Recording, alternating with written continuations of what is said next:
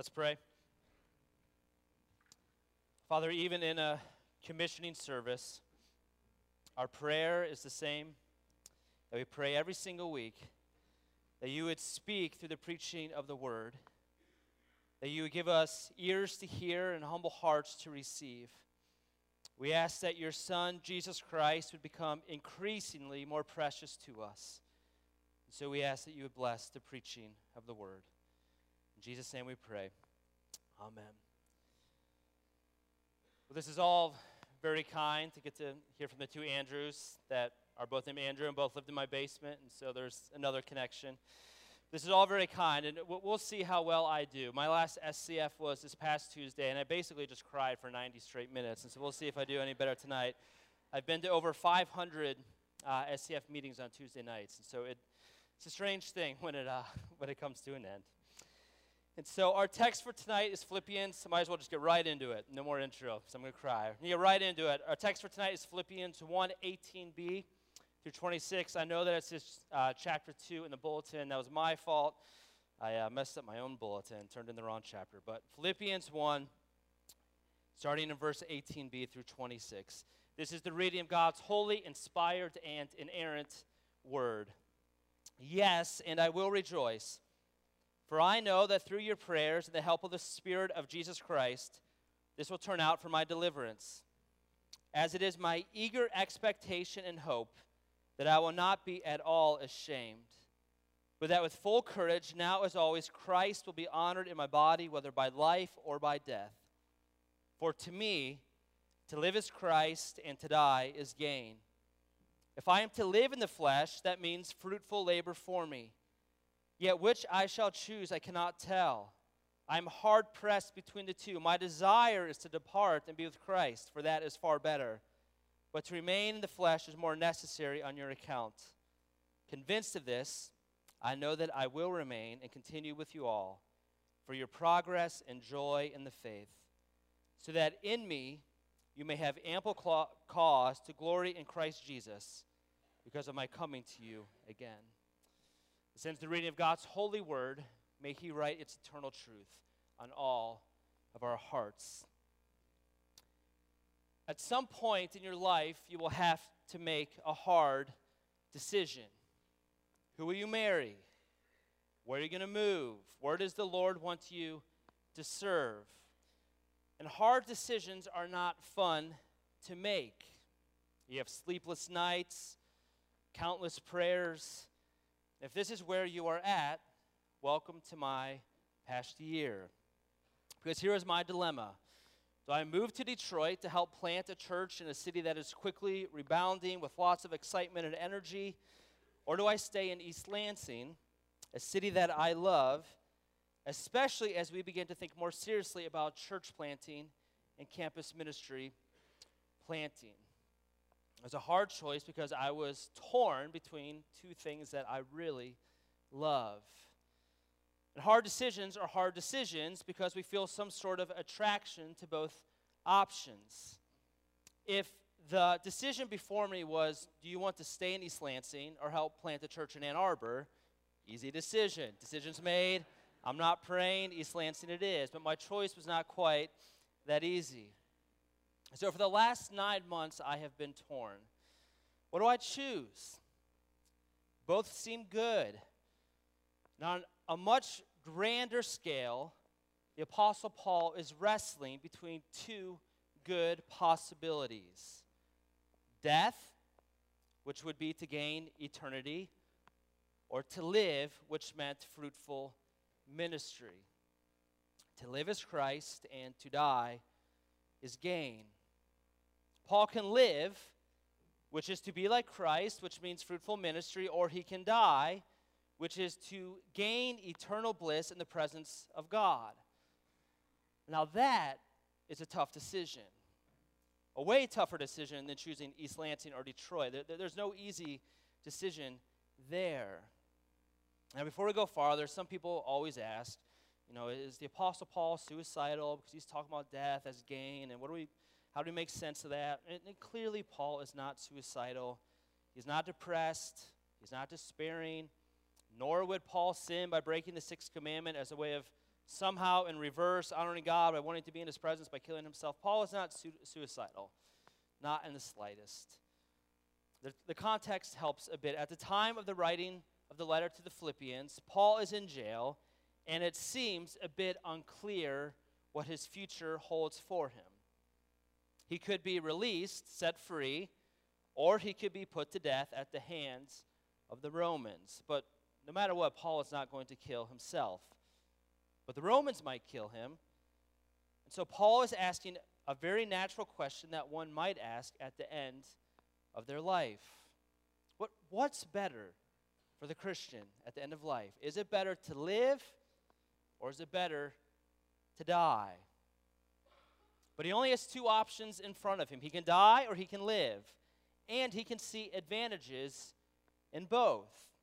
If he dies, he gets to be with Jesus. That's good. And if he lives, he gets to do fruitful ministry. That's good as well. And so Paul sees advantages in both. And as a side note, this is what made Paul absolutely untouchable as a man.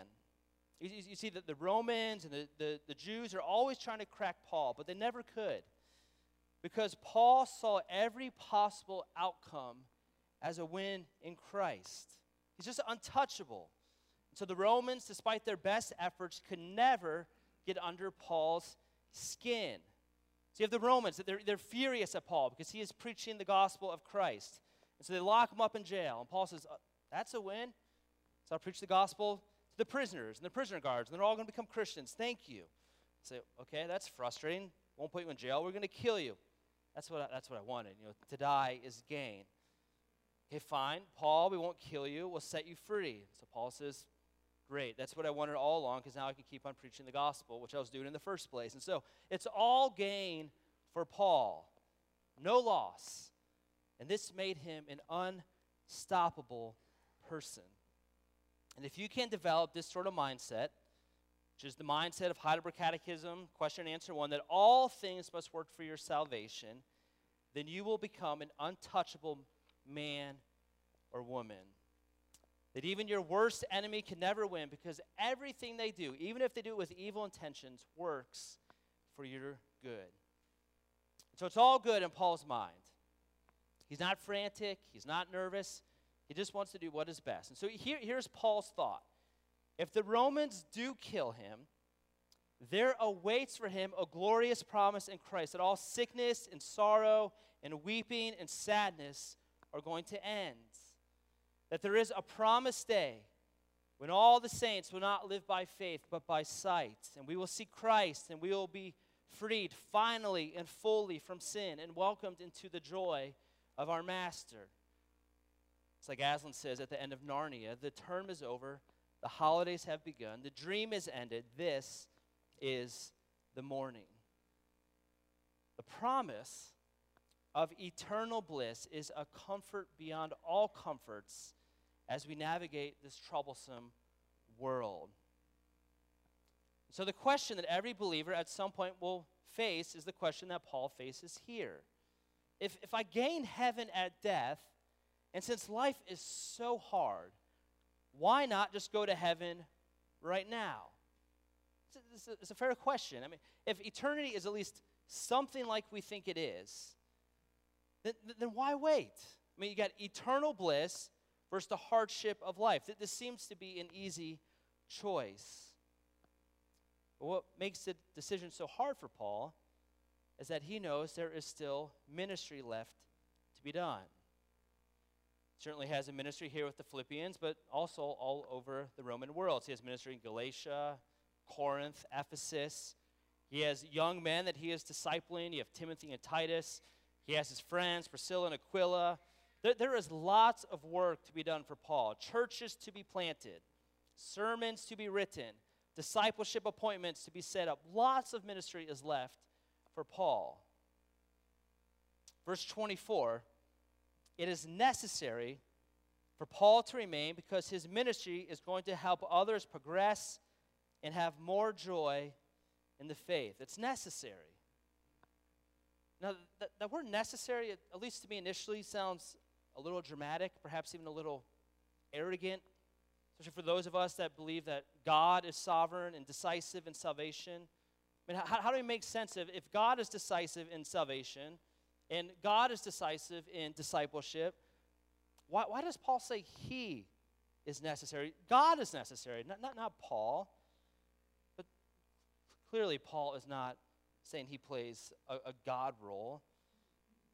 And if Paul is not trying to undervalue God's role, doesn't it maybe sort of sound a little presumptuous that he's saying, I'm necessary? I mean, couldn't he have said, how about I send another pastor, another missionary? Or what if I sent you Timothy or Titus, and they can help you progress in the faith? If you take it in the wrong way, it does sound a little arrogant to say that you are necessary in ministry. But if you take it in the right way, it just means that God actually uses people. That even though God is decisive in salvation and in discipleship, the way that God is decisive is that he gives specific ministry to specific people.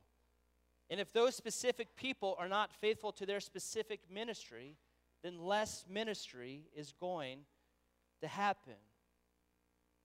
So in whatever ministry you're called to do, whether it is parenting your kids at the dinner table, whether it is leading a Bible study on campus or shepherding your elder district, you are more important and you are less important than you think. You're less important because it does all start and end with God. God is the decisive factor in ministry. But you're also more important because God actually uses you. The way that God works is through people. And if you are not faithful to what you are called to do, there will be less ministry. And so what is Paul to do? He has these two options before him. Should he take option one, which is eternal bliss, or should he take option two, which is to delay eternal bliss for the sake of ministry? And this is not an easy answer for Paul. Verse 23, I'm hard-pressed. I'm torn. I legitimately do not know which one is better. He is torn between two really good options. To live is Christ, to die is gain. And that's one of the most common phrases in all the Bible. It's maybe not quite on the same level as John 3:16 or Psalm 23, but it's close. It's a verse that Christians often recite. The verse is most often used when a precious saint is about to die, and this passage is used as a form of comfort. And so that as a Christian is struggling at the end of life with pain or fear or with doubt, there is this incredible gospel promise that death is gain. And that's a wonderful application of this passage, that at death, that all who belong to Christ lose absolutely nothing, but instead gain all that they have ever truly longed for. So this is a wonderful promise of hope and consolation to those who struggle at the end of life. And so I don't want to undermine that application at all. But I do want you to notice the context of this verse and Paul's eventual conclusion. His conclusion is that he ought to choose gospel ministry even over heaven itself so that others may have progress in the faith. So while this verse says something about being in the hospital room, the more immediate context is to motivate God's people for gospel ministry instead of being in the presence of Christ. But Paul says that's way better. That's way better, far better to be in the presence of Christ. His conclusion is that instead of going to heaven now, he is going to minister as hard as he can for the sake of the gospel in the lives of other people. In essence, Paul is saying it is worth delaying heaven if it means that I can keep on preaching the gospel. Or more simply, I will delay bliss for the sake of ministry. It's a drastic conclusion, not an easy one to come to. But Paul is okay delaying ever-increasing eternal bliss if it meant that he could do fruitful ministry. And then the Lord sees fit to end Paul's ministry and call him home. To die is gain.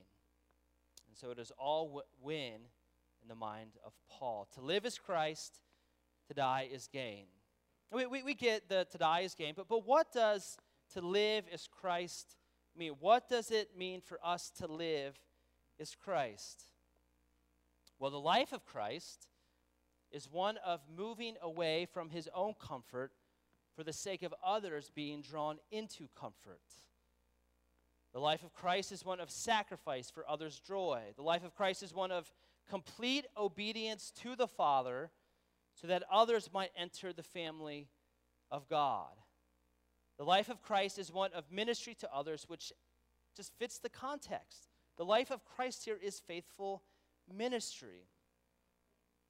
I know it's not cool anymore, but when I was in high school, the big thing was to have a WWJD bracelet. What would Jesus do? So whether you were a Christian or not, everybody wore a WWJD bracelet. And the idea was that all people ought to be like Jesus because Jesus was a good, loving, kind, respectful person, and that we ought to imitate his example, which is all very good. I wish that more people in my high school would have acted like Jesus. I wish that I would have acted more like Jesus when I was in high school. But the problem with the bracelet is that people never took it far enough. What would Jesus do? How would he live? Yes, he would have been kind and respectful to all people, but he would also give his life as a ransom for many. He would, for the joy set before him, endure the cross. He would die as the Lamb of God who would take away the sins of the world. So what would Jesus do? He would do whatever it takes to help bring home all that belong to him. This is what it means to live as Christ. To live as Christ, it does not mean that just because Jesus was a living, breathing man, therefore all we have to do is live and breathe and we will be like Jesus. It means much more than simply biologically being alive. That there's a much bigger, a much grander meaning here. To live as Christ. Jesus was the most alive man who ever lived. And again, I'm not talking about healthy body or higher blood cell count, but in the sense of just being most fully in tune with what God has for humanity, just most aware of the working of the Spirit, just the most fully alive man to ever walk this earth. That was Jesus. And because he was faithful in doing all that the Father had for him, namely ministering to others, Jesus lived the fullest possible life. To live as Christ is to delay eternal happiness for the sake of the present ministry need. Heaven's out there. Eternity is out there. It's a coming reality. And that is a promise that ought to motivate us. But we need to be clear. Heaven is not now. It's not now. For sure, heaven is breaking through, and we get hints of it here and there, but the fullness of it is yet to come. And until that day when it fully breaks through, on that glorious day when Jesus Christ returns, we labor hard like Jesus did, like Jesus lived, for the sake of bringing the gospel to other people. Because heaven is not now, the Christian life is to be marked with fruitful ministry. And this is the reason that I eventually decided to make the move to Detroit. I get a little bit more personal. I came to Michigan State 17 years ago, and I had no idea how much I would love it here. It's before my first big football game my freshman year. We're playing Notre Dame. We ended up winning. Herb Haygood. It was against Notre Dame in 2000, and I was up all night, shaking, dry heaving. I was just so excited. I couldn't believe that I got to be a student at Michigan State. You can judge me. I have worse stories too, but we'll save that for the fellowship hall. I love this school. I bleed green. I love welcome week when 8,000 freshmen show up from all over the world. I love football games, I love basketball games. I love the ivory-covered halls that we sing about in the alma mater. I really love the students a lot. I love Spartan Christian Fellowship.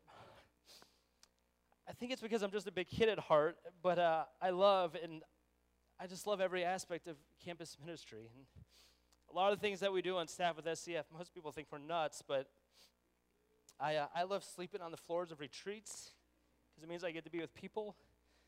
I love living in a dorm room with my wife and 4 kids for an entire summer because it means I get to be on summer project, do discipleship. I love staying up late. And I love that in SCF, every year we get to see a number of people come to Christ. And then be sent off into the world, guys like Maxwell and Cheese.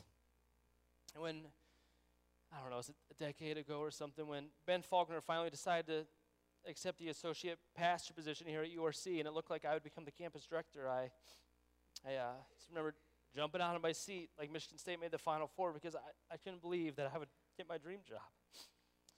So I love SCF. And I love this church. When I was a student, the majority of my time here at URC didn't have a pastor.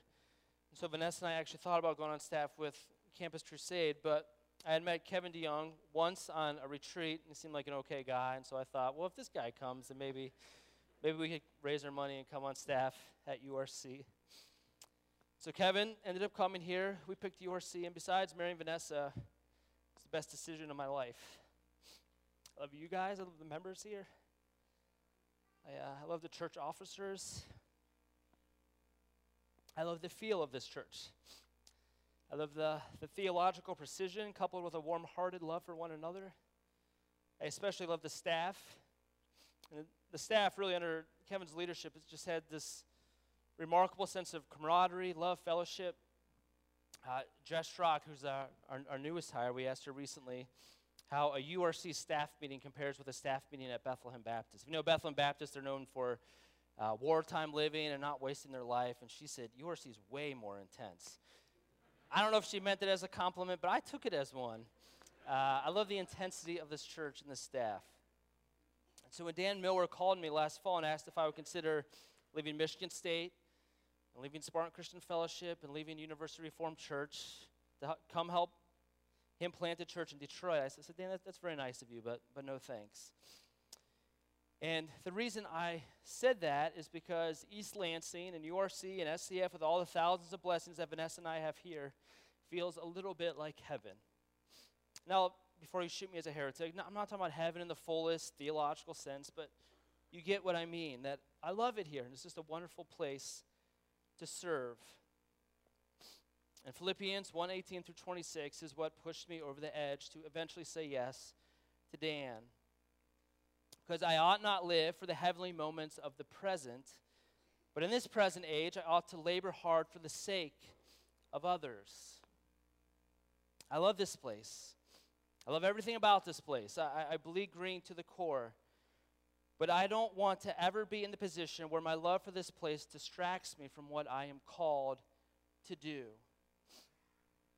The past 17 years at this church have been unbelievable, but for the sake of ministry in other places, we must sometimes say goodbye. And one of the things that I'm going to miss most about being on staff with SCF is the weddings. I told you before, I like Chick-fil-A because I like seeing people fall in love, and so I love that we do weddings. I know every church has weddings, but doing campus ministry, you get to be a part of a number of weddings, just 7 weddings just this summer. And I love SCF weddings because all of my favorite people get to be there. So you have former students from all over the country that fly in, and there's a wonderful ceremony. And then afterwards, there's a big party. There's lots of dancing, lots of smiles, laughter, with all my favorite people. But every time around 10:30, I get this little sinking feeling in my stomach because I know the party is about to end. And everyone's going to go home, and some of my favorite people are going to go to faraway places.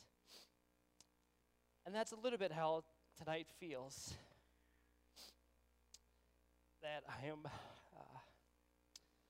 now at the final hour of serving as the director of campus ministry here. And it feels like all my favorite people are going away. See, Ben Faulkner, who's in Philadelphia, and Kevin's going to North Carolina. You have former students like Mike Snow in East Asia. I never see Mike. My campus outreach friends are in Charleston, in Minneapolis, in the UK. I have a senior class that I love, and they're about to move on. Chip Kogan works for a garbage company. And then, I had to throw that in there. And then, I love you, Chip. And then, now I'm going to be in Detroit, which means I'm not going to be with you all. And so I just want to hold on to the past 17 years forever. Just no moving, no goodbyes. This is heaven. Michigan State, Spartan Christian Fellowship, University Reformed Church is all I need. It's just keep it going. Just kind of huddle down. But the truth is, if we hold so tightly to what we have here at URC, that we never leave for the sake of others, then we are not going to be obedient Christians. If we just want to hold on to these precious moments that we have as a church at all costs, then we aren't being faithful to live is Christ of Philippians 1:21. Because to live as Christ is to deny present joys for the sake of ministering to others. Now, of course, we need boundaries, we need rest, we certainly need to understand that none of us are all the Christ, so we're never going to do or accomplish all that he did, but save that for a different sermon. If you want the fullest, most joyful, most alive and in tune with God life possible, don't act like this is heaven by sitting back and coasting. Start doing ministry, because there will be a day when death is gain, when the eternal SCF wedding begins, and all God's people will be there. That day is coming, and all my best friends from URC are going to be there. And Mike Snow is going to be there, and Ben Faulkner is going to be there, and Kevin DeYoung will be there. But you know what's going to be better about this day to come? The next time we get together, there's going to be Muslims from East Asia that have converted to Christ under Mike Snow that are going to be there. Just got an email a couple days ago. Mike said, another person converted to Christ, a Muslim, East Asia. He's now a brother in the Lord. He's going to be there, that brother. There's going to be people from Philadelphia that have been shepherded under Ben that are going to be there. And while it might hurt us here at URC to say it, there might be a few people even from Charlotte, North Carolina. Not many, perhaps a few, but some might even be there. And Lord willing, there are going to be some Detroiters. So my new best friends from Detroit will get to hang out with all my old best friends from University Reformed Church. Because to live as Christ means fruitful ministry, it means that there is more to gain. That the eternal wedding reception will be bigger and it will be more exciting if people live as Christ by doing faithful ministry now. Since we are not in heaven, nor are we on the new earth, our charge is to be faithful and do ministry like Christ did. Which, as an application, just means there's 100 applications of this sermon. And most of them are not just for pastors. Christians do ministry because we are Christians, not because it is our job. So do ministry in the workplace. Send out missionaries to the 1040 window. Church planting, ministry as parents to their children, ministry in the city, ministry in the countryside. All of these would be wonderful applications to this text. But considering this is my last sermon as the pastor of campus ministry, my final encouragement to this church is that as a church, University Reformed Church, that you continue to minister hard on the campus. Because if you do that, if you minister hard on the campus, all those other ministries are going to fall into place. You'll raise up people for the 1040 window, and you'll raise up pastors, you'll influence parents, you'll send people into the workplace. Campus ministry is the funnel to see all that happen. If you minister hard on the campus, you might just raise up in your church another church planter like me to go to Detroit. See, there seems to be something utterly unique about the college experience that makes people so ripe for the harvest. Most of the major mission movements have happened on college campuses. So my encouragement to you as a church, as I am about to leave campus ministry, is that you continue to minister to the campus well. The reason that I've been drawn to campus ministry for 17 years now is not just because I'm a big kid that dry heaves before my first football game and has lots of energy, but it's because I've always believed in the vision behind it. That if you can win the college campus to Christ, then you have won the future generations. And so my plea to this church is that you would continue to labor on the college campus. And certainly this applies to the campus staff, to Andrew, to Ryan, to Jess, to Ben Prizer, to Luke Kim. But I hope that this church makes it more than just a staff thing. That the elders would make decisions to expand the vision to around the state. The congregation would buy into the vision to give sacrificially with time and money to see it through. And that this church, while it might be known for a number of things in the future, will always be known for what our name is, University Reformed Church. And frankly, this is me just playing my cards, but Redeemer Presbyterian Church in Midtown Detroit is now officially waiting for you to raise up a team to send us. We've got Wayne State just right down the road, University of Detroit Mercy a couple miles up Woodward. And so URC, Redeemer is waiting. So minister hard on the campus because other churches need the fruit of your labors. Being on staff here at URC has been one of the great privileges of my life. I came to Michigan State, like I've said, 17 years ago, which means that the current freshmen in SCF were 2 years old when I sat in my first meeting in the engineering building. I have been a student, been a church member, an intern, a staff member, a campus director, a ruling elder, and now finally a pastor, all at this church. And I have loved every single second of it. And while I wish that I could somehow freeze the moment forever, I can't, and nor should I, because there are churches. Notice that I didn't say church, but there are churches that need to be planted in Detroit. So the University Reformed Church, the church that I love so much, heaven is not now. It is coming, but it is not now. That day will come soon enough, and on that day there will be no more goodbyes, but only eternal hellos. And so until that day, let's minister hard. Let's minister hard at Michigan State. Let's keep sending people to the 1040 window. Let's keep raising up Devin and Taylor Rossmans, more Ben Malbergs to go to the hard places. Let's plant churches and campus ministries in Kalamazoo and in Detroit. And then once we plant those two, let's do a few more. And after that, and after we have lived like Christ by doing fruitful ministry, death will be our gain. And at that point, there will be no more moving. There will be no more sending people out, but sweet fellowship and joy forever and ever. Let's pray. Father, I give you thanks for the past 17 years and that it has tasted a bit like heaven. You have been better to me than I deserve, and so I give you thanks.